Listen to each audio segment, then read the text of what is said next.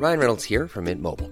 With the price of just about everything going up during inflation, we thought we'd bring our prices down. So to help us, we brought in a reverse auctioneer, which is apparently a thing. Mint Mobile Unlimited Premium Wireless. How to get 30, 30, bit to get 30, bit to get 20, 20, 20, bit to get 20, 20, bit to get 15, 15, 15, 15, just $15 a month?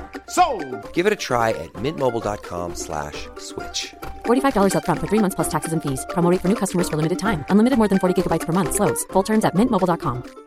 Cool fact, a crocodile can't stick out its tongue. Also, you can get health insurance for a month or just under a year in some states. United Healthcare short-term insurance plans, underwritten by Golden Rule Insurance Company, offer flexible, budget-friendly coverage for you. Learn more at uh1.com.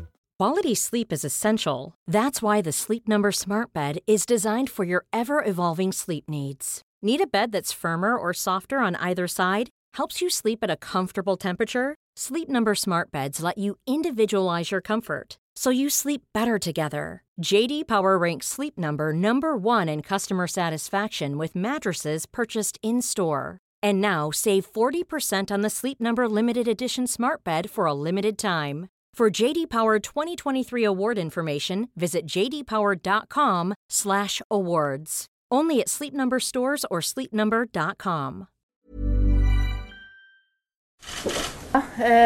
Såklart väldigt spännande och en stor spelare som vi kan knyta till oss. Vi har försökt hålla det hemligt, men jag tror alla ni vet vem det är. Så Lotta Schelin, välkommen in. Något som jag har förstått, som inte alla har liksom runt omkring Europa, är att jag har haft möjlighet att komma tillbaka till en fotboll som håller sjukt bra nivå.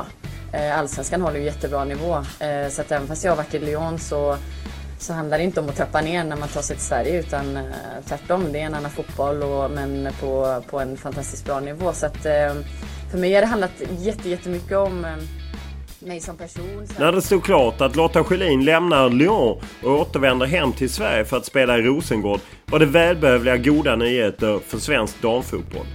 Linda Wikström, generalsekreterare för Elitfotboll Dam, har en del svåra nötter att knäcka för att svensk damfotboll ska kunna behålla sin position i Europatoppen. I den här poddintervjun går vi igenom ett par av dessa frågor. Bland annat varför man inte lyckats sälja tv-rättigheterna till damallsvenskan och nu satsar på att själv producera dem. Motbudet var 0 kronor, så har jag faktiskt aldrig ens fått en krona som motbud. Så att om mitt pris är för högt, eller det vi fick var det. Det är en stor avbräck för klubbarna, men vi hoppas att det här blir långsiktigt. Så att vi på ett långsiktigt sätt kan också få in mer pengar som investerare kommer in i. Medan man på här sidan pratar om det nya Sverige, så är det fortfarande väldigt få tjejer och kvinnor med utländsk bakgrund inom damfotbollen. Och Linda Wikström menar att en stor anledning är att det saknas ledare med utländsk bakgrund. Ja, det är väl lite det att vi tar ju liksom svensk föreningsstruktur som att alla vet vad det är. Vi har en hel bibel som vi kallar för spelarlek och lär. Den finns bara på ett språk. Vi har från början inte ens öppnat upp till att kunna dela med oss av den föreningskulturen, vilket också det kanske är svårt att föräldrar också blir involverade. Vi måste arbeta mer närmare föräldern och kunna skapa att den här tjejen kan gå vidare och också kunna utvecklas med elitspelare. Och Wikström får förklara varför hon fanns på plats i Lissabon då Tyresö spelade Champions League-final. Trots att laget var ett konkursbo som var på väg att kastas ur allsvenskan efter sin ekonomiska dopning. Du träffar ju folk därifrån som har frågor om svensk damfotboll. Där vi måste också se till att de andra 25 kommer till tals. Och då måste du vara på plats för att kunna möta den kritiken från andra nationer. Från UEFA, från FIFA, från media. Om vi inte hade gjort det, då hade vi inte heller kunnat stå upp för svensk damfotboll utan Tyresö. Och då tror jag inte heller vi skulle kunna ha liksom kommit ur Tyresö-bubblan så som faktiskt klubbarna gjorde. Och som vanligt börjar vi podden med en faktaruta. Men eftersom den här är inspelad i Almedalen där tiden är begränsad, så är det jag som läser in faktarutan, både frågor och svar. Ålder? 40. Familj? Man och 2 barn, 8 och 3 år. Bor? Vallentuna, norr om Stockholm. Utbildning? Gymnasial utbildning, UEFA Club Football Management, Sports Marketing på Fotbollsakademin i Degerfors. Lön? Tillfreds. Vem är historiens största fotbollsspelare? Det finns många som har gjort historiska saker inom fotbollen, men jag väljer en kvinna som var starten till att damfotbolls historia började skrivas. Nettie Honeyball, som 1895 bildade den första, som man känner till, damfotbollsklubben British Ladies Football Club. Vilken är din bästa fotbollsupplevelse? Guldet med Djurgården Elfsjö 2003 och finalen mellan Tyskland och Norge i EM 2013 inför 41 301 personer på Friends Arena. Utgå från att du har ett favoritlag. Varför blev det ditt? IFK Göteborg. För jag hade möjligheten via min farbror Kjell Pettersson som var assisterande tränare till laget i omgångar. Det var det första laget jag följde tack vare Kjell, och det var i början av 80-talet med de spelarprofilerna och framgångarna som de hade. Vilken är din främsta idrottsinsats? När jag stod i mål i Täby HBK som 9-åring imponeras fortfarande av att jag vågade in mellan stolparna. Vad är lycka för dig? Att få samla upplevelser med nära och kära. Vilken talang hade du velat ha? Är gift med en pedagogisk man och beundrar den pedagogiska förmågan mycket och önskar att jag hade haft den bedriften. I många fall skulle du underlätta, inte minst när det gäller att sprida kunskap. Vad är din favoritsvordom? Svordomar underlättar ibland, och fan är kort och kan komma ur mig med eftertryck. Vilket ljud ogillar du? Knallskott. Om himlen finns, vad vill du att Gud ska säga när du kommer dit? Titta bara framåt, inte bakåt. Vilket yrke är du glad att slippa? Alla sorters löpande bandarbete. Jag skulle helt enkelt inte klara en monoton arbetsuppgift en längre tid utan att försöka förändra förloppet.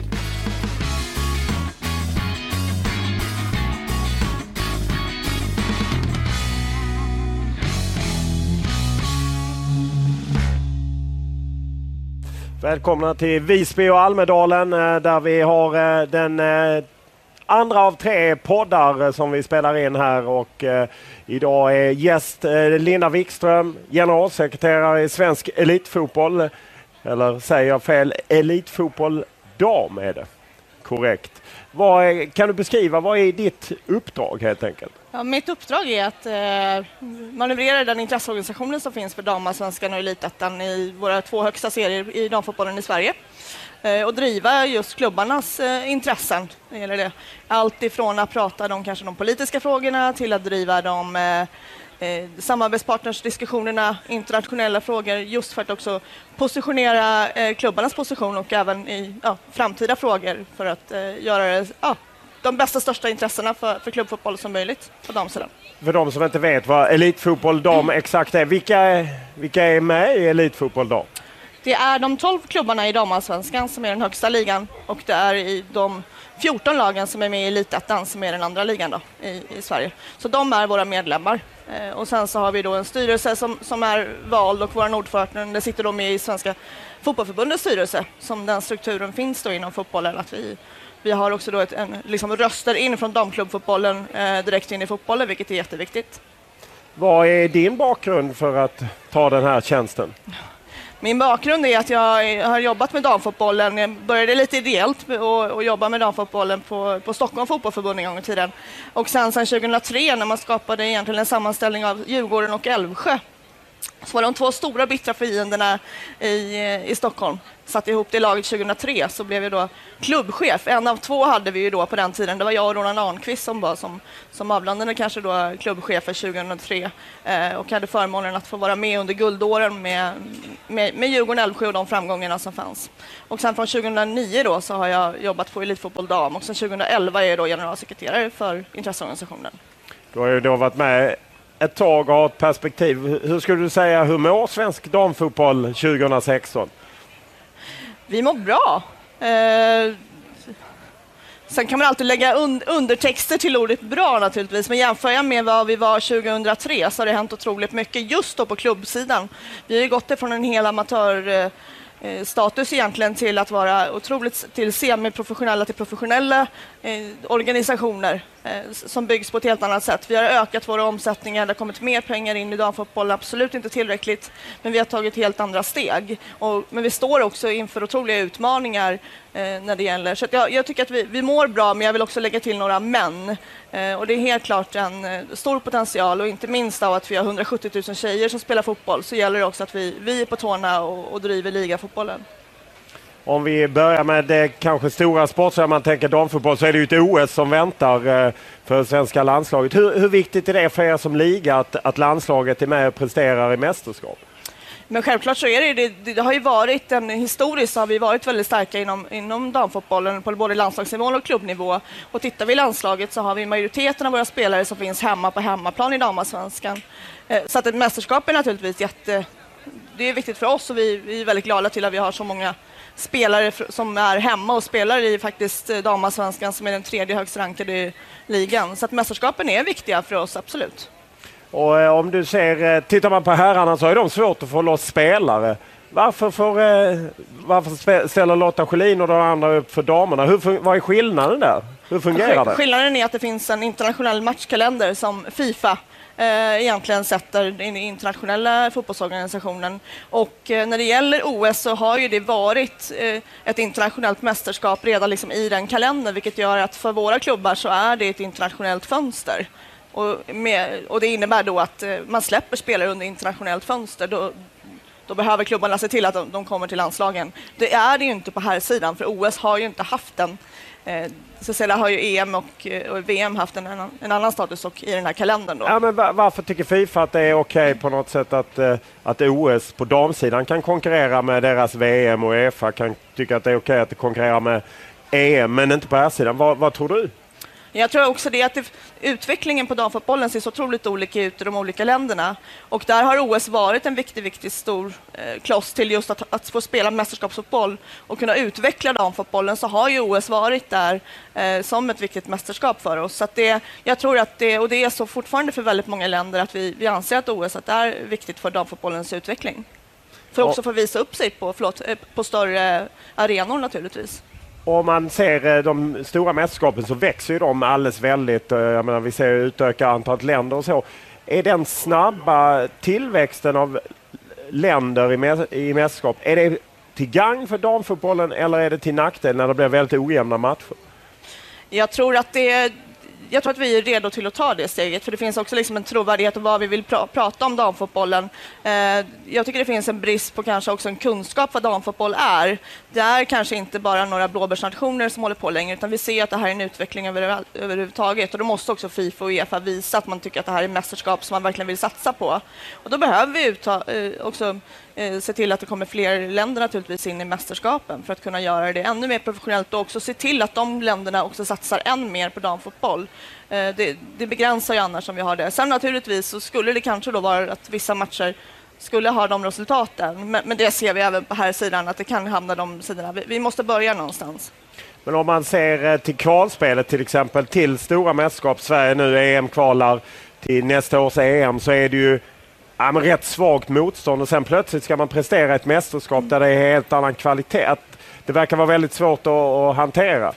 Ja, absolut, och det är just det av att utvecklingsnivåerna är så otroligt olika hos oss kontra Makedonien. Titta bara i Spanien, som har de ungefär 35 000 registrerade spelare. Vi har 170 000 registrerade spelare från 6 års ålder här i Sverige. Det är ju självklart att det liksom, men ökar man som i Frankrike som har ökat enormt på flexsidan, så har man ju också ökar man ju successivt när det gäller också landslagen och de yngre landslagen. Så att, jag tror bara att det är gagn för damfotbollen, men kanske som du säger att vi vinner de här 6-0 mot Moldavien är ju liksom egentligen kvitto på hur vi kommer att spela i EM sedan. Vad är en rimlig målsättning för Sverige när man åker till Brasilien och Rio de Janeiro för OS? Ja, det är ju Svenska fotbollförbundets egentligen. Ja, det vet jag, men du är ju ändå en del av den rörelsen som jag gärna packar ihop i familjen fotboll. Ja, just det. Du brukar vilja göra det. Ja. Mästerskapet naturligtvis, det finns ju strategidokumentet att man ska ta medalj när man är med i mästerskap, så att säga. Men det får jag lämna till Pia och kompani och Karl-Erik och svara på det. Det är ju självklart, så vill vi ju att Sverige är med så långt som möjligt, och naturligtvis så ska det liksom komma hem medalj efter OS är naturligtvis en stor bragd, och även naturligtvis för de tjejerna som vi har med här nu ifrån de svenska klubbarna, så vill vi få hem tjejerna till ligan för att kunna också ta de förebilderna som finns hemma. Så det är självklart, så ser vi i alla fall från EFD att vi tar medalj i OS. I senaste mästerskapet VM Kanada floppade i Sverige, och då var det ju en lite inflammerad debatt mellan å ena sidan Pia Sundhage och allsvenska klubbarna som ju du representerat, att samarbetet inte dem emellan funkade. Hur är det idag? Vi har ett bra samarbete mellan varandra. Sen är det ju så att vi har ju ibland olika intressen. Och där har det också hänt väldigt mycket på just klubbsidan. Det jag säger att vi har mer än semiprofessionella till professionella organisationer där spelarna faktiskt är heltidsanställda. Klubbarna betalar ersättningen, de betalar lönerna, försäkringarna och även står för deras utveckling. Så vi anser ju att den utveckling som sker inom damfotbollen, den ska ju ske i klubbverksamhet så att säga. Och då har ju Pia sina uppdrag med landslaget och ibland så krockar det och har det gjort rätt rejält. Men idag har vi en bra löste ni den fnurran på tråden som var? Hade ni något möte eller hur? Absolut. Pia åkte ju runt här på sin resa runt i klubbarna. Vi hade också en bra sportchefsträff där vi liksom samlade hela tillsammans med också ledningen på Svenska fotbollförbundet för att titta på vad vi tycker är utvecklingen tillsammans med svensk damfotboll. Vi är lite för små för att hålla på och fightas internt. Vi har större utmaningar utåt och det är bättre att vi jobbar ihop inom de frågorna. Sen är det så att det behövs också ett större förståelse för vad det är för verksamheter som bedrivs ute i våra klubbar, självklart. Och vad är det de inte ser som ni kände att men det här har de missat? Ja, det är framförallt att vi har högutbildade tränare idag, vi har ledarstaber, vi har en spelarutvecklingsansvar som klubbarna bedriver både från den lilla flickan till ungdomsverksamheten. Och det här har man inte kanske då från klubbarnas sida känt att inte intresset har varit så stort. Och att man kanske inte riktigt har den förståelsen så att säga för också att vi ska kunna utvecklas båda två. This is Paige, the co-host of Giggly Squad, and I want to tell you about a company that I've been loving, Olive & June. Olive & June gives you everything that you need for a salon-quality manicure in one box. And if you break it down, it really comes out to $2 a manicure, which is absolutely insane. It's also so easy to get salon-worthy nails at home with Olive & June. The difference between how your nails used to look when you did them yourself and now with the Mani system is a complete game changer. The best thing about Olive & June too is it's a quick dry. Dries in about 1 minute, lasts for 5 days, and full coverage in up to 1 to 2 coats. Visit oliveandjune.com/perfectmani20 for 20% off your first system. That's oliveandjune.com/perfectmani20 for 20% off your first system. Millions of people have lost weight with personalized plans from Noom. Like Evan, who can't stand salads and still lost 50 pounds. Salads generally for most people are the easy button, right? For me, that wasn't an option. I never really was a salad guy. That's just not who I am. But Noom worked for me. Get your personalized plan today at Noom.com. Real Noom user compensated to provide their story. In 4 weeks, the typical Noom user can expect to lose 1 to 2 pounds per week. Individual results may vary. Normally, being a little extra can be a bit much. But when it comes to healthcare, it pays to be extra. And United Healthcare makes it easy with Health Protector Guard fixed indemnity insurance plans. Underwritten by Golden Rule Insurance Company, they supplement your primary plan, helping you manage out-of-pocket costs without the usual requirements and restrictions like deductibles and enrollment periods. So when it comes to covering your medical bills, you can feel good about being a little extra. Visit uh1.com to find the Health Protector Guard plan for you. Om vi börjar med en positiv nyhet för Allsvenskan. Lotta Schelin, damsidans största stjärna, vänder hem till Allsvenskan. Vad betyder det? Det är jätteviktigt naturligtvis. Vi behöver en sån profil. Lotta är en stor person både på och utanför planen. Och är en, som du säger, det är en av våra största profiler just nu. Så det är jättekul att de kommer hem och att de väljer att spela i damallsvenskan, absolut. Om man ser till publiken så, jag menar, alla tyckte vi det var häftigt. Jag jobbade själv med mästerskapet 2013. Väldigt mycket publik på läktarna, hemma-EM och tv-sändningar drar mycket publik. Men Allsvenskan har väldigt svårt att locka publik. Vad beror det på? Ja, jag har fått den frågan ganska mycket efter mästerskapet. Och på något sätt så tittar man på mästerskap som är ett event under 3 veckor. Som det är så mycket, det är nästan som ett Almedalen i 3 veckor så att säga. Vi har 132 matcher som ska på något sätt locka det intresset.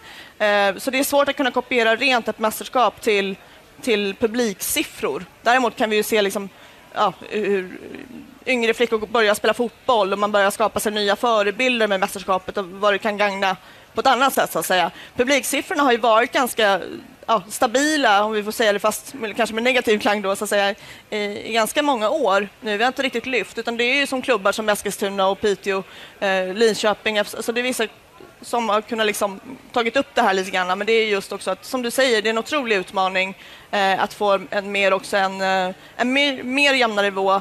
Ändå tittar vi på våra siffror så är det ju liksom damidrottsmässigt så ligger vi ju fortfarande högt. Men det är helt klart också att vi vill få fler till våra arenor, för det är också naturligtvis en publikintäkt som också är en potential till ökade intäkter och även en spridning och tillgänglighet av damfotbollen. Vems ansvar är det? Oj, det är vårt allihopa. Det är väl lika mycket klubbarna som spelarna som vi från EFD och även från folket runt omkring, så att säga. Vi måste ju se till att kunna vara... Jag tycker att fotbollen och damfotbollen verkligen har öppnat upp sig för att kunna vara tillgänglig, för att man ska kunna komma och besöka oss. Och det kan vi också se också, att vi har också ändrat ett mönster till att vi har fått in fler kvinnor på arenan än vad vi haft tidigare. Vi har fått kanske också mer... barnfamiljer har ju varit, men också då... Vi har ju våran publiksnittet och det är ju faktiskt vår man över 50 plus. Han finns ju fortfarande kvar. Men här ser vi också en liten annan trend på. Vi kanske också måste se till att vi skapar de eventen som kanske krävs idag från liveupplevelsen mer. För det är ju fantastiskt. Är det så att man har för dåligt tålamod, att man faktiskt inte inser att det tar lång tid att ändra mönster och liknande? Att man vill att det ska hända direkt?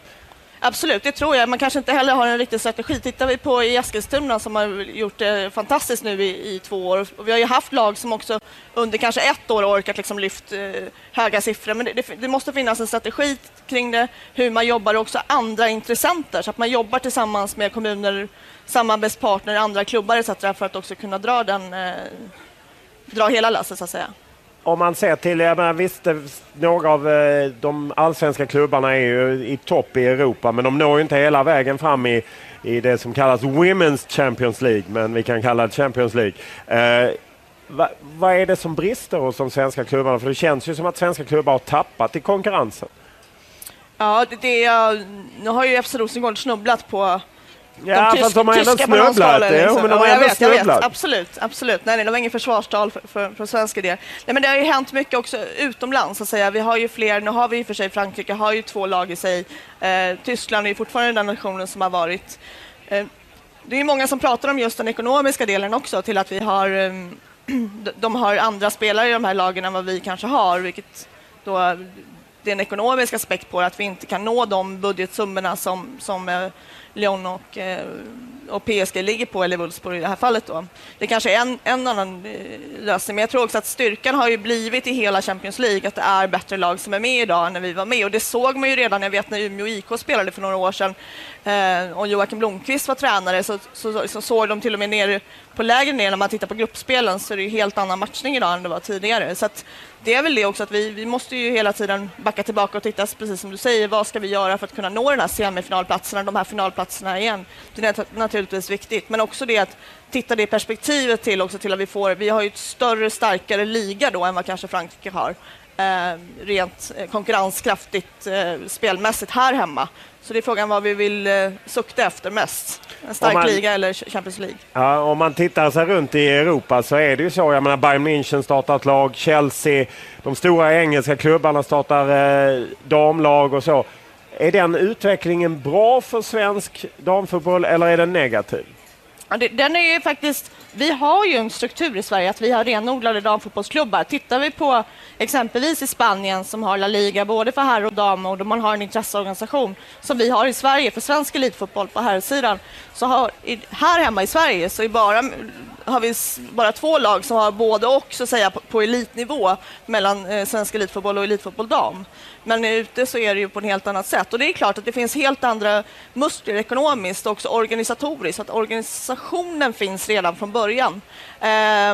Jag tror att Manchester City, när jag besökte dem i våras, pratade om att men vi har samma budget som Linköpings FC har. Jo, må så vara, men då finns det också en apparat runt omkring där man inte räknar med personalkostnader, marknadsföring, en helt annan apparat som också globalisering. Men här tror jag att vi kan tillsammans med andra internationella ligor också skapa en helt annat nytt värde. För Sverige har ett väldigt, väldigt gott renommé som liga utanför Sverige. Men är det inte egentligen bra ändå på något sätt att man liksom från Manchester Citys håll satsar och på något sätt lyfter damfotbollen, alltså att fler ser den? Och Är det inte mer positivt än negativt? Jo, absolut. Det tycker jag. Om man tar ett ansvar så att man även tittar på spelarutvecklingen så att det inte liksom är en hype och sen så tröttar man efter något år och lägger ner det. Italien har ju exempelvis skrivit in i sina klubblicenser på här sidan för att skapa flicklag. Så helt klart så lyfter det och du skapar ju också ett helt intresse. Bara det är ett långsiktigt strategi, precis som man har jobbat inom damfotbollen sedan 70-talet, 60-talet här hemma i Sverige. Då är det inte skadligt på något sätt. Det tror jag absolut inte. Bara vi hänger med och ser till att hitta vår pusselbit i det här. För det spelar ingen roll om Gävle och Halmstad BK skapar damlag. Här pratar vi om helt andra varumärken. I Malmö FF så var det ju lite uppmärksammat för det lades en motion senaste årsmötet att man en gång i tiden hade man ju ett damlag som avknoppades till, det var döpt efter en hudkräm först och sen nu är det FC Rosengård. Och nu fanns det en motion om att man på något sätt skulle ta tillbaka det. Hur ser du ut på det? Var du förvånad över reaktionerna? Det var ju många medlemmar som var negativa och hur ser du på det? Ja, jag tyckte faktiskt det. Jag trodde nog att de skulle få igenom det lite, men nu fick de ändå igenom det till man ska titta på flicklagsverksamheten då. Det här är en jättestor potential för här klubbarna för att också kunna utvecklas ännu mer och bredda sina verksamheter. Jag tror att också att tittar man på vad UEFA och FIFA kommer att kräva i framtiden så kommer det här vara liksom nästan ett krav på för att få in det här. Och det kan också ställa i sin tur krav på UEFA och FIFA för att ändra också regelverket kring egentligen damfotbollen. För att på här sidan har vi transfersystem, vi har solidaritetsersättningar. Det finns ett helt annat regelverk som också gynnar till att satsa på flick- och damfotboll. Om vi skulle ha en klubb idag som fostrar en spelare som är mellan 15 och 19 år här hemma exempelvis och hon flyttar utomlands så får inte den klubben utbildningsersättning, men det får man på pojksidan. Och det här tror jag också skulle det finnas internationellt, då skulle det också gynna och även stimulera fler herrklubbar att satsa på damfotboll. Varför finns inte det och varför är det inte en fråga känns som debatteras? Ja, vi försöker driva den ganska hårt faktiskt mot UEFA för vi vill se en utbildningsersättning. Framförallt har vi just de här 170 000 tjejerna och vill ha fler. Då behöver vi också se och vi vet att det kommer kanske vara så att Spanien som bara har 30 000, de kommer vilja ha våra tjejer också. Vad säger UEFA då? Det borde ju vara enkelt. Precis, det tycker vi också att det är enkelt, men det finns också en problematik av att det då de tycker att det är för lite ekonomi i damfotbollen och att det då inte finns spelare som har den professionella statusen och då är det svårt att hitta den här mellanvägen hur man räknar på det här. Men det jobbas med det så vi får väl se när det träder i kraft. Men det är en väldigt prioriterad fråga från oss internationellt då. Tidigare i sommar så träffade jag Karin Espelund, norska som jobbat framförallt inom UEFA men även inom FIFA och det här för damfotbollen. Och när man hör henne så blir man ju lätt lite desillusionerad och då är jag ju ändå inte inblandad med liksom UEFAs och FIFAs njugga inställning till damfotboll. Man skjuter inte till pengar, det är ju pinsamt när man ser prispengarna i Women's Champions League mot Men's Champions League som det dock inte heter. Varför är det så? Varför är inte Karl-Erik Nilsson på barrikaderna och slåss? Jag tycker han är för feg där. Det är väl det att UEFA har ju till lutat sig tillbaka till att det finns inga pengar i damfotbollen och därför kan det inte heller komma ut några pengar. Jag vet också att Karin i din podd här bollar tillbaka den till ECA då, som är där jag sitter med i European Club Associations. Men det är UEFA och FIFA som kan satsa de här pengarna. Som du säger, det är så otroligt lite som behövs. Och det skulle ju också i sin tur kunna också visa och gå som förebilder för att man faktiskt menar allvar med damfotbollen. Nu hade ju UEFA faktiskt sin första marknadskonferens för damfotbollen. Och det visar väl kanske lite, vi hoppas på det, att man visar på att det här är också en affärsmodell och jobba med affären damfotboll och kanske inte bara använda det som ett mera CSR-projekt så att säga. Men varför är inte svensk fotboll tydligare? För de är inte jättetydliga i de här frågorna heller. Jag tycker nog att EFD har varit väldigt tydliga. Vi har också ställt skrivelser. Men det smäller ju lite högre om förbundets ordförande skulle lyfta frågan. Absolut, jag tror att vi kan göra det tillsammans. Och där har ju Karl-Erik med de nordiska länderna varit ganska tydliga. Han är ändå med och kunna delta i både de här jämställdhetsdiskussionerna och slå ett slag där. Sen när det gäller de ekonomiska föreningarna... Så du är nöjd med Karl-Erik och det är vad svensk fotboll gör för damfotbollen? Nej, men självklart så vill man väl alltid mer för den delen man arbetar för. Men jag tror att det också är viktigt att kunna titta på att inte sitta och bolla över ansvaret till någon annan. Utan då får man väl agera själv också. Och det tycker jag att det stödet har vi haft från Svenska fotbollförbundet för att kunna driva de frågorna. Kristianstad har ekonomiska problem. För några år sedan hade vi ju skamfläcken Tyresö måste man väl ändå säga som var ett korthus. Hur stor risk är att det dyker upp liknande sådana saker inom damfotboll? Ja, tyvärr så har vi har ju dem och vi har haft det liksom, Kristianstad är ingenting som har kommit upp nu, Umeå är ingenting som har kommit upp nu, utan det är ganska många år som de här problemen har varit och man hinner inte liksom riktigt i kapp. Samtidigt som också pengarna har kommit in. Vi omsätter nu ungefär dryga 100 miljoner där vi för 8 år sedan ungefär låg på 50 miljoner. Så det kommer mer pengar in i damfotbollen. Vi behöver fler, men vi behöver också en mer styrning. Så att det ska komma fler med en skakig ekonomi i damfotbollen. Ja, vi är väldigt sköra på den punkten måste jag säga. Och där behöver vi också se till att det inte bara... Hela lösningen är inte bara att det kommer mer pengar in utan också hur vi gör och hur vi jobbar med medlen. Hur kunde Tyresö få existera så länge som de gjorde under de premisserna? Det är ju totalt underkännande av elitlicenser. Absolut, och det är ju det. Och det är väl samma sak där också när vi tittar på det här, de olika regelverken som finns. Så att säga. Nu har man ju stramat upp elitlicensen lite grann. Och det blir ju det av att det bevakas på... Man lämnar in siffror en gång per år och sen så ska det också då visas under augusti månad etc. Men det är självklart, så jag håller med dig. Det är en regelverk som skulle kunna hindras mycket, mycket tidigare. Jag gissar att du var i Lissabon på Champions League-finalen när Tyresö spelade. För mig är det väldigt konstigt att man åker dit som representanter för förbundet och ligan när liksom några som fullständigt struntat i regelverket och det var ett konkursbo som spelade en Champions League-final. Var det inte konstigt? Det var en konstig signal från svensk fotboll att ni är där. Ja, det finns en annan anledning till att vara på plats där också. Vi kan välja att inte åka dit, men jag representerar inte bara en klubb, jag representerar 26 klubbar. De andra 25 klubbarna lever, tack och lov, än så länge idag. Ja, men de hade ju blivit blåst av ett dopat Tyresö. Absolut, så är det. Sen är det ju frågan vad du gör. Du behöver inte bara se det för att sitta på matchen. Du träffar ju folk därifrån som har frågor om svensk damfotboll. Där vi måste också se till att de andra 25 kommer till tals. Och då måste du vara på plats för att kunna möta den kritiken från andra nationer, från UEFA, från FIFA, från media. Om vi inte hade gjort det, då hade vi inte heller kunnat stå upp för svensk damfotboll utan Tyresö. Och då tror jag inte heller vi skulle kunna ha liksom kommit ur Tyresö-bubblan så som faktiskt klubbarna gjorde och verkligen visade upp en stark produkt även efter det. I år har ni inget tv-avtal med medieaktör utan ni sänder ju matcherna själva. Varför satte ni så högt pris att ni inte fick ett tv-avtal? Vad roligt.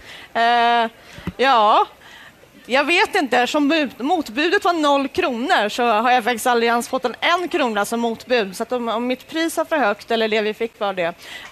Var det från TV4, det vill säga min arbetsgivare? Jag är dock inte inblandad i de förhandlingarna. Men var det TV4 ni pratade med som ju sände tidigare? Ja, precis. Det var bland annat TV4. Och naturligtvis TV4 har ju varit den aktören hos oss som har jobbat med damfotbollen och jobbat med det på landslagsnivå. Har verkligen jobbat med damallsvenskan under många år tillsammans och även liksom hjälpt till att tillsammans med oss bygga ligan. Så att, det är självklart. Och vi gjorde en jättestor satsning ihop förra året med att bli första ligan med 132 matcher som sändes. Men när det blir så, då måste vi titta på också att antingen så kan du sälja iväg dina rättigheter för 0 kronor eller så kan du säga till att nej, men det blir inga sändningar alls. Eller det blir inga produktioner överhuvudtaget, vilket vi inte skapar tillgänglighet för andra mediekanaler som SVT att ens kunna visa i sportnyheter och skapa de delarna. Då tog vi tag i det själva istället. Varför, vad tror du det beror på att det inte finns något värde för aktörer att betala för att visa damallsvenskan? För jag menar, hade TV4, nu bara säga att ponera jag menar, TV4 vill ju tjäna pengar. Hade det funnits pengar att tjäna på att sända damallsvenskan så tror jag att man hade sänt damallsvenskan. Varför tror du att det inte finns något värde i det? Jag tror att alltså det är så, det är en smal nisch på det sättet när det gäller damfotbollen. Men tittar vi sen på spridningen på och vilka personer som ser så finns det ju en helt annan liksom, målgrupp och det här behöver man bygga på tillsammans. Och den investeringen har ju TV4 gjort under många år. Men det är självklart så vill TV4 tjäna pengar. Men här måste man nog jobba närmare klubbarna och för att vi ska kunna jobba tillsammans med mediepartners så måste vi ha någonting tillbaka på det värdet vi faktiskt har med den 3:e starkaste ligan i Europa. Så behöver vi det för att också stärka produkten för att också kanalen ska kunna tjäna pengar på oss. Kunde inte man få in sponsorer som kunde på något sätt betala det här eller så? Eller, för det känns som att ni också har lite svårt att få över värdet på marknaden.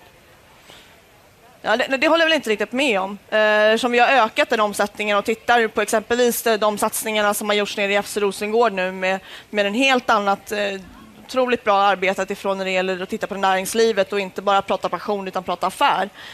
Vi har också, som jag säger, ökat de här summorna och även sett till att vi har partners som också samarbetar med oss med Svenska Spel för att kunna stärka och investera i damfotbollen på ett helt annat sätt.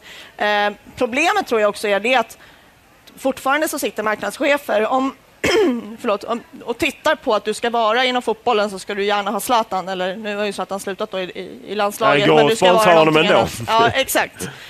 Och det är där som fotbollen stannar och det tror jag inte är bara damasvenskan det problemet ligger i, utan vi måste ju på något sätt också se till att det finns en potential att kunna investera. Och där måste vi ju se över exempelvis det jag pratade om, att kan vi öka vårt värde ännu mer på att hitta samarbetspartner som inte vi kanske med den traditionella sponsringen har jobbat med. Vi måste skapa en helt annan del. Sen på damidrotten så är det många som också inte kan lägga in pengar på potentialen utan man måste lyckas dit först. Vi måste ha 100 000 tittare för att det ska kunna vara värt att kunna gå. Det är många fördomar som behöver släckas. Så jag tror också att det är ett hårt arbete för att skapa de centrala parterna eftersom vi måste lyfta det tillsammans med ligan. Men där tror jag också att med de tankarna vi har på att göra det omtaget så tror jag att det... Men företagen måste också sluta och börja... Det är för mycket prat om värderingar och jämställdhet och jämlikhet. Och man tycker damfotbollen är bra, att våra tjejer är jätteduktiga. Att det blir mer ett CSR-projekt snarare än att man ser en marknad i det. Men vi ser inte att pengarna kommer mer. Det är fortfarande 20% av sponsringskakan som går till damidrotten. Trots att liksom, själva kakan i sig ökar i stort så ser vi inte den förändringen hos företagen. Det är fler företag som måste ta det greppet för att verkligen visa att man menar ordentligt med sina värdegrunder. För det slängs lite för mycket diskussioner om jämlikhet, men när det väl kommer till pappret så är Zlatan lika förbaskat den som är mest intressant. Då lägger man jämställdheten åt sidan och tittar på något annat. Hur många har tittat på era visningar av matcherna via en egen plattform? Nu har jag ju lärt mig då att man inte går ut och pratar om sådana siffror. Naturligtvis så är det en databas för oss som vi aldrig någonsin har haft. Vi kan se att vi har ett ökat tittarantal på den kvinnliga sidan, vilket är jätteviktigt för oss. Det är inte det är ungefär som när vi låg på TV4 Play Premium kan vi väl säga då förra året. Det är klart att det blir mer begränsat, men det blir också det att vi har vår egen bas. Och vi har ju också det att vi kan styra vår spridning och sälja rättigheterna på ett annat sätt då till andra mediebolag som SVT och lokalnyheterna idag. Är du förvånad att SVT inte tar något public service-ansvar här och sänder Allsvenskan? För mig hade det varit en logisk partner, men jag menar Fyran har jobbat väldigt många år. Det finns ju en stor anledning också till om du skulle gå för 2 år sedan i TV4 så gick vi med 20 matcher. Då var det årets mål så var det inte årets mål i damasvenskan. Det var ju på de 22 matcherna så var det målet som var det bästa. Nu har vi alla matcher och det är också väldigt viktigt att kunna få den spridningen till att göra damfotbollen tillgänglig. För alla vill inte se 90 minuter fotboll. Det måste vi kanske också acceptera utan att kunna få att till och med Vittsjö-Malbacken som inte tidigare kunnat funnits på Sportnytt finns idag på Sportnytt. Där är en viktig del. Och det samarbetet med SVT där de också jobbar med sociala medier tillsammans med oss och med de tävlingar de har så har SVT under det här året varit ett väldigt stort stöd. Självklart så måste jag säga att avbräcket av att vi inte får in ekonomin på samma sätt utan vi idag täcker kostnader på det är naturligtvis stort både för oss som EFD, för våra pengar går ut till våra klubbar och det är en stor avbräck för klubbarna, men vi hoppas att det här blir långsiktigt så att vi på ett långsiktigt sätt kan också få in mer pengar som investerare kommer in i. En institution i form av damfotboll.com som är byggt mycket av bevakningen kring damfotbollen försvinner och så. Hur ser du liksom på den mediala utvecklingen? För på något sätt talar vi om väldigt många positiva kurvor, men sen ändå när man tittar på andra kurvor så ser det mer negativt ut som då till exempel att en sån institution försvinner. Ja, det är väldigt tråkigt att damfotboll.com försvinner för de har också ett historiskt arkiv som är jätteviktigt för oss att ta med oss inom damfotbollen. Men sen är det också det att vi pratar institutioner eller vi pratar mediekanaler. Vi kan också se att nyhetssajter har mer om damfotboll idag än vad de hade tidigare. Det diskuteras mer. Klubbarna driver mer egna kampanjer när det gäller sociala nätverket. Alltså sociala medier för damfotbollen har gett ett otroligt lyft. Vi har ju fler idag som är intresserade när det gäller radio, tv, webb än vad vi hade tidigare. Och det kanske inte vi ska liksom luta oss tillbaka bara på att lyfta allting på en institution då, på det sättet. Man behöver inte, vi kanske också ska se det som en del i en utveckling där vi kan göra någonting positivt av. Sen säger inte att det är positivt att damfotboll.com var tvungen att lägga ner, men vi måste också titta på att vi har fått ett större spridning inom medievärlden än vad vi hade när damfotboll.com startade. Och det är mycket tack vare damfotboll.com naturligtvis. Också det arbete som har lagts ner, men också det att klubbarna själva har faktiskt börjat jobba på ett helt annat sätt idag än vad man gjorde tidigare. Om du ser på den mediala utvecklingen med ditt perspektiv så länge du har jobbat inom damfotbollen, hur tycker du att det har ändrats och hur har det blivit bättre, har det blivit sämre? Jag tycker det är bättre. Det är helt andra frågeställningar. När jag började 2003, så det var ju precis i VM där, då stod jag, tror jag när tjejerna kom hem och så stod jag i Sveriges Radio och gjorde någon intervju och att det var väldigt synd om oss egentligen. Vi hade ju absolut inga pengar på den tiden. Och det var, tjejerna jobbade ju 90% och slet. Alltså, det var en väldigt martyrstämpel på damfotbollen som också hela tiden kommer ut i media. Vi hade svårt att kunna få säga något annat budskap. Vi var kanske inte heller riktigt beredda på att kunna ta de frågorna, vilket jag tycker att vi är idag. FC Rosengård driver stora frågor i sig. Och även andra klubbar med Eskilstuna, Piteå tar ett ansvar för sitt lagkamrat exempelvis och jobbar med kommunen och det. Vi har en helt annat garde till att kunna ta de frågorna, och där tycker jag att media har blivit en helt annan också aktör tillsammans med oss, att vi kan få prata om andra saker idag än låga publiksiffror och dålig ekonomi.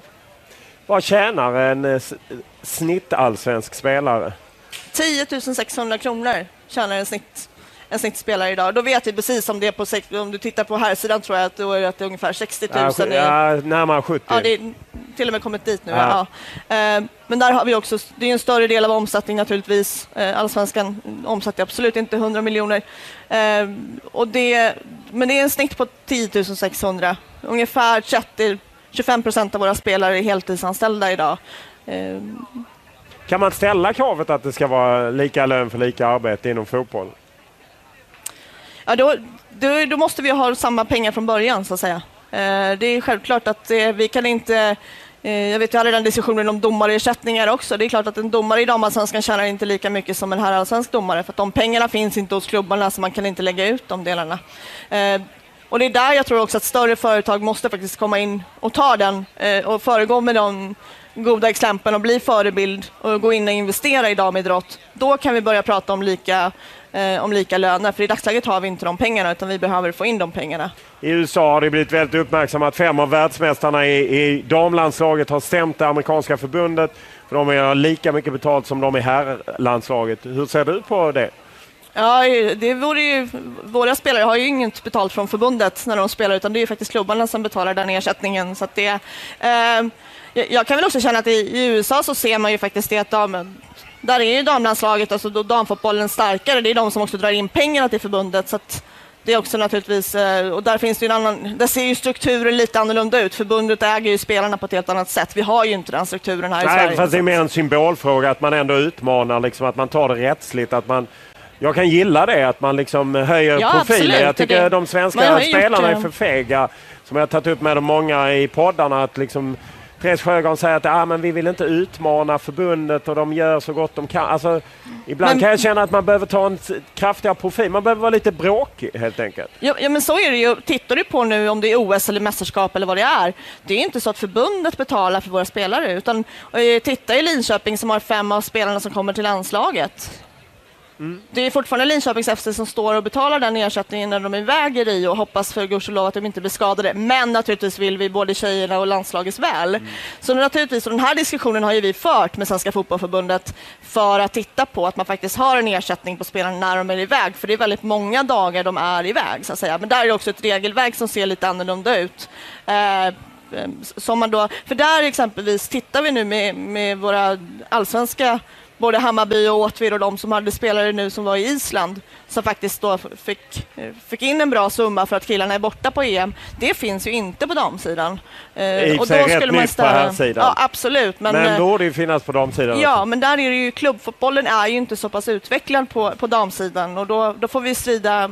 Så att Ja, vi kanske är lite för snälla i det, men vi försöker driva även, jag vet när det var lite diskussion i media då med P.S. Sundhag, sa du men jag vill inte att vi för det här via media. För mig är det liksom familjen fotboll. Man håller allting inom familjen och sen kan det ske saker bakom stängda dörrar. Varför kan man inte ta ut det? Jag fattar inte, vad är det som är så kontroversiellt med att man skulle säga att men Karl-Erik, nu får du steppa upp. Ja, men sen är det frågan vad vi gör bakom kulissen och vad vi gör framför kulissen. Sen om vi behöver men gå det är ut ju med ingen av oss som kan veta media. vad ni gör bakom kulisserna eftersom det berättar. Men förhoppningsvis så kommer ju det leda till förändring, vilket vi då kan visa förändringen istället. Ja, det är möjligt. Jag kan bara känna att man ibland hade behövt liksom ta ut konflikter i det öppna. Absolut, jag förstår det. Jag tycker faktiskt att med den konflikten vi hade förra sommaren så gjorde vi ju det. Och det var väl enda gången jag gjorde det egentligen, gick ut att vara så pass kritisk som jag var. Med också det att jag kände att vi behöver göra någonting för klubbarnas skull. Så det är självklart att vi kan ta ut, men sen att sitta och liksom kasta pajen på Karl-Erik eller vem det är nu vi ska göra det, så att säga. Det tror inte jag att det är den rätta vägen ändå. Så jag tror nog fortfarande att om vi fightas lite internt inom våra dörrar och hittar lösningar för framåt, då kan vi komma ut tillsammans och vara mycket starkare. Gillar du att ni på något sätt är en del av svensk fotboll, alltså så som svensk fotboll är organiserad med att liksom intresseorganisationer som då Elitfotboll Dam och Svensk Elitfotboll som representerar klubbarna också har sina representanter i förbundets styrelse. Uppskattar du den konstruktionen eller hade det varit bättre om ni hade varit fristående? Jag uppskattar den, och det är ju unikt tittar vi internationellt så har ju inte våra damklubbar har ju rösträtt in i Svenska fotbollförbundet, vilket också jag tycker man visar på att damfotbollen har en viktig position inom svensk fotboll. Så att jag gillar den konstellationen. Jag vill inte se ett ligaförbund på det, utan Svenska fotbollförbundet har ju tävlingsansvaret och sen så då kan vi bara bli starkare. Och då kan också distrikten jobba med sin verksamhet. Sen gäller det att sammanlänka det naturligtvis. Men jag tror att vi är för litet land för att liksom EFD skulle kunna, eller damsidan skulle kunna vara en egen ligaorganisation som exempelvis SHL eller någonting på det sättet. Vi ska tillsammans driva de här frågorna. Inom svensk damfotboll är det många som saknar en motsvarighet till Zlatan. Ni har svårt att få fram talanger med utländsk bakgrund. Varför det? Ja, det är en jättestor utmaning och det vet vi också. Vi jobbar tillsammans i ett projekt mellan Svenska fotbollförbundet och EFD också som vi kallar för Påverka framtiden. Där tillsammans också med distrikten av att vi ser att vi har ett stort antal spelare som kommer in när de är små. Och det tillsammans med basketen är ju den största damidrotten i Sverige som är bra på integrationen så att säga. Men båda två av idrotterna har en utmaning till att vi inte får dem att stanna kvar. Och här är det ju verkligen, man tittar på vad beror det på. Vi kan titta på många kulturella saker, men också det när vi pratar med spelare som har en annan etnisk bakgrund och har slutat med vad är det vi har gjort fel? Vad behöver vi som ledare göra? Och ledarfrågan tror jag är jätteviktig i det fallet. Vad är det ni gör fel? Ja, det är väl lite det att vi tar ju liksom svensk föreningsstruktur som att alla vet vad det är. Vi har en hel bibel som vi kallar för spela, lek och lär. Den finns bara på ett språk. Vi har från början inte ens öppnat upp till att kunna dela med oss av den föreningskulturen, vilket också det kanske är svårt att föräldrar också blir involverade. Vi måste arbeta mer närmare föräldern och kunna skapa att den här tjejen kan gå vidare och också kunna utvecklas med elitspelare. Här jobbar vi kan jobba ännu mer än vad klubbarna gör också när det gäller våra förebilder som är ute för att kunna visa på att det finns en framtid som fotbollsspelare. Så det här är också någonting som vi ser att vi behöver få fler kosse uppe på elitnivå. Förlåt. Ska inte kasta mig med förkortningar här. Men det är ett otroligt viktigt problem som vi måste ta i. Och det finns olika projekt ute idag som bedriver det här. Så vi hoppas att vi kan hålla. Hur känner du att utvecklingen är? Går det åt rätt håll med de här projekten eller är det för tidigt att säga? Ja, det är mest, just nu har det varit rensaka oss eller titta på vad har vi gjort? Har vi gjort något fel och vad ska vi göra? Uppenbarligen har vi gjort någonting som inte riktigt har fastnat i strukturerna, som inte att vi har dem där så att säga. Och nu börjar det mer bli verkstad över det som vi har pratat om. Och där behöver vi få med då distrikten, för de ser ju de unga spelarna från början och hur vi också plockar upp dem. Men mycket tror jag det är en närmare dialog med föräldrar, också skapa ett öppnare föreningssamhälle som också vi kan sälja in fotbollen på ett annat sätt. Varför är det inte fler kvinnliga tränare?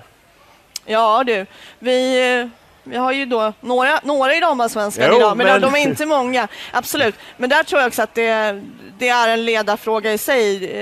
Vi har ökat kvinnliga tränare, men absolut inte den bredden vi har. Och det är också det att nu har vi ju lagt olika ribbor på att du ska ha avancerad, du ska ha professionell nivå och det. Och då har man inte riktigt heller... Blir du herrtränare och satsar på att kunna bli högt utbildad med advanced och pro, så har du fler arbetsmöjligheter, du har fler yrkesmöjligheter. Som damtränare så är det ju ganska snävt. Det är ju damallsvenskan. Det är ju inte så att du har herrverksamheten. Som manlig tränare så att jag menar, skulle då vi säger superettan eller allsvenskan gå i bräschen och säga att vi ska anställa en kvinnlig tränare, då kan du också få ett för att idag så måste egentligen de kvinnliga tränarna se till att de även har en annan utbildning. Varför händer inte det, tror du? Ja, det får du fråga här sidan. Ja, men vad tror du? Du har ju säkert en teori. Jag tror att så är det nog en kultur också vi har haft. Och att det har varit manliga tränare. Man har inte jobbat med kvinnliga tränare tidigare. Man vet inte riktigt vad man har. Sen så från början, det är hönan och ägget. De är väldigt få kvinnliga tränare idag. Så att det är inte heller... Så frågan är vad som skulle vara först, så att säga, till att man har anställningsmöjligheter eller att antalet tränare ökar. Hur ser du på svensk fotboll? Om man tittar så är kanske... De 507, när vi granskade dem i styrelser 2015, så var ungefär 25% kvinnor. Och jag menar, vi har de händelser som varit på fotbollsskalan. Hur skulle du säga att fotbollen, eller folkrörelsen fotboll, är i liksom när det gäller jämställdhet? Men vi är ju inte bra där, det måste vi ju säga. Det har ju lagts in nu inom stadgarna hos oss att det ska faktiskt ha att det ska vara 30% av det underrepresenterade könet ska ju finnas i kommittéer och nämnder och de delarna. Man har också gått ut i ett arbete under alla olika är bra inom Svenska fotbollförbundet också att jobba med jämställdhet och mångfald. Där vi måste göra det även inom distrikten, inom olika organisationerna för att kunna, och vi ska få 10 000 fler kvinnliga ledare har vi sagt inom de här kommande åren. Men det som är ännu mer, tycker jag, mer än i jämställdhetsdelen är ju också mångfalden. Det återspeglar ju absolut inte våra kommittéer och styrelser. 2% av de 507 som vi granskade. Så att det är ju, kan man ens kalla sig en folkrörelse? Ja, men det frågan är vad man gör, så att säga. Ja, men det speglar Nej, absolut inte. Jag håller med dig där. Och det speglar ju inte heller vår verksamhet till att vi faktiskt har, då i alla fall på killsidan, en helt annan del från mångfaldssidan, så behöver vi ju inte det i våra styrelserum. Jag tycker helt klart att vi kan kalla oss för folkrörelse. Vi försöker i alla fall göra någonting åt problemet och försöker att inse att vi har kommit dit. Det är inte så att vi bara skriver om en verksamhetsplan där det står att vi ska ha en jämställdhetspolicy, utan man försöker faktiskt jobba med just de här projekten och också göra någonting åt att skapa då olika delar som har med hur vi ska kunna utveckla nya ledare, helt enkelt. Och där måste vi öppna upp lite mer också. Vi måste kunna, det ska vara intressant att kunna jobba inom fotbollen och jobba ideellt. Kan det inte vara lite tröstlöst ibland att jobba känns som att det är många uppförsbackar? Absolut. Det är en ständig fight. Det har det varit sedan jag kom in, tror jag, 2003, på olika sätt. Men det är ju det också som... jag tror på något sätt som gör oss inom idrotten, att vi, och damidrott överhuvudtaget, att vi spottar i näven då, och det är samma sak när det gäller det här medieavtalet, så kan du ju välja att lägga sig ner och egentligen själv dö, eller så kan vi göra någonting åt det. Och det är så, det är en uppförsbacke hela tiden. Men på något sätt så kommer man upp till en platå ibland och andas och får titta på var vi faktiskt ligger, vad har vi gjort och var ska vi. Så att jag tror att de här uppförsbackarna gör också att vi blir jäkligt starka och att vi jobbar otroligt hårt. Och vi gnäller inte så jäkla mycket längre. Tackar så mycket för att du tog dig tid och kom hit och deltog och svarade på frågorna. Podden med Linda Wikström var den tredje och sista som jag gjorde i samband med politikerveckan i Almedalen sommaren 2016. Och i med den så tar podden lite semester. Tillbaka i början av september, och då är det nya tag. Tills dess så är vi tacksamma om ni kommer med synpunkter och tankar på Twitter, Olof Lund i ett ord, Instagram, Olof Lund i ett ord, och mejlledes olof.lund@tv4.se. Som vanligt är podden producerad av Olle Junell Lindberg.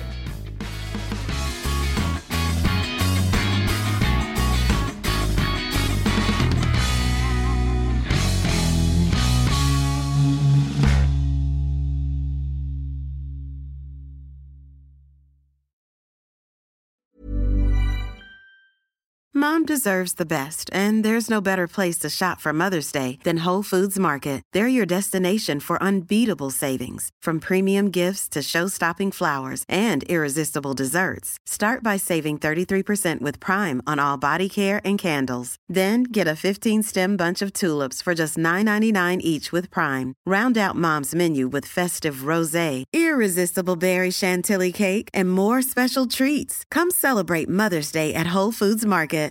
Flexibility is great. That's why there's yoga. Flexibility for your insurance coverage is great too. That's why there's United Healthcare Insurance Plans. Underwritten by Golden Rule Insurance Company, United Healthcare Insurance Plans offer flexible, budget-friendly coverage for medical, vision, dental, and more. One of these plans may be right for you if you're, say, between jobs, coming off your parents' plan, turning a side hustle into a full hustle, or even missed open enrollment. Want more flexibility? Find out more about United Healthcare Insurance Plans at uh1.com. For the ones who work hard to ensure their crew can always go the extra mile, and the ones who get in early so everyone can go home on time, there's Grainger, offering professional-grade supplies backed by product experts so you can quickly and easily find what you need. Plus, you can count on access to a committed team ready to go the extra mile for you. Call, click Grainger.com, or just stop by. Grainger, for the ones who get it done.